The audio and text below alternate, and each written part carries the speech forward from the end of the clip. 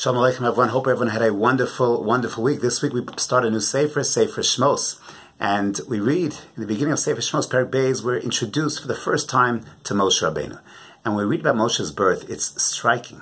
But the Torah tells us, Vayetze ish mi Beis Levi, vayikach es bas Levi, a man from Beis Levi takes a woman from Beis Levi, they have a child.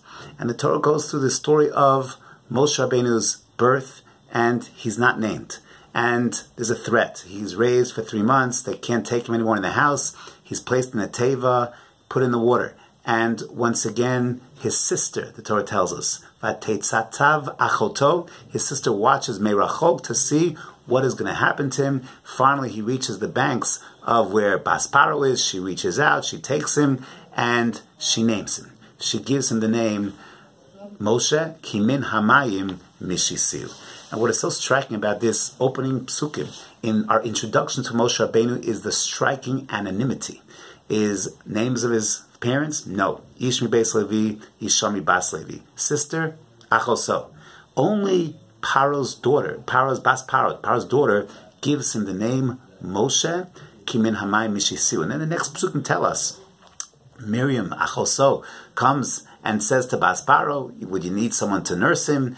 Takes him back to the Isha mi Beis Levi, Yocheved, who we know to be Yocheved. She nurses him, she raises him, and why? Why are we this identity of Moshe? Why this anonymity in his biological parents? So perhaps one could suggest the following idea, is that Moshe Rabbeinu really had a dual identity.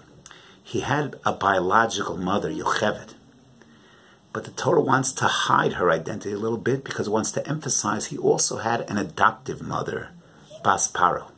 And Bas Paro names him. And Bas Paro raises him. But Yocheved bore him. And Yocheved nurses him. And there's really this dichotomy, this split in Moshe. On the one hand, yes, he is the prince of Egypt. On the other hand, he's a Jew with a Jewish mother, a Jewish sister, and a Jewish father. But it's Bas Paro who names him. She too is his mother. He has a dual identity.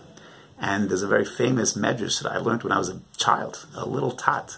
And that's the medrash of Paro is suspicious of Moshe, young Moshe, little Moshe, presents this young little boy in the house of Paro, presents him with 2 options, hot coals and gold and jewels. And Moshe reaches for the jewels. The jewels represents the house of Paro, Prince of Egypt, the wealth of Paro. And that he's there. He's an Egyptian. On the other hand, he's a Jew. And which is he going to choose? And does Paro feel threatened by him? And that's, of course, how Chazal tell us he became Kvad Peh. But perhaps the lesson over here is what transpires next. What happens the next day? He goes out. Vayar Moshe, he goes out to his brothers. Who are his brothers? Egyptians, Jews? Vayar B'Sivlosam. And he sees their suffering. And he sees the plight of, yes, his real brothers, the Jewish people. And then he sees a Mitzri hitting a Jew. And he comes to the recognition, and he kills the Mitzri. And Moshe identifies who he is and what he's all about.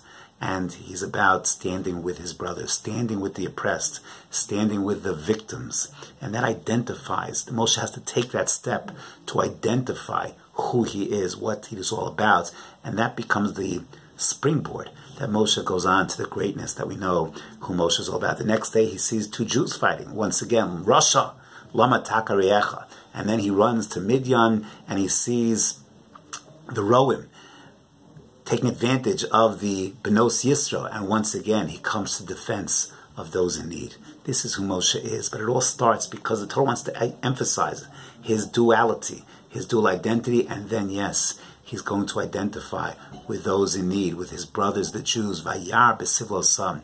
By seeing their suffering, that's what's going to enable him now to have that unique relationship with HaKadosh Baruch Hu. He's at the sneh to be the vehicle, the instrument, the intermediary between Hashem and Knesset Yisrael, and is ultimately going to bring about the Ge'ulas Mitzrayim, that sensitivity to those in need.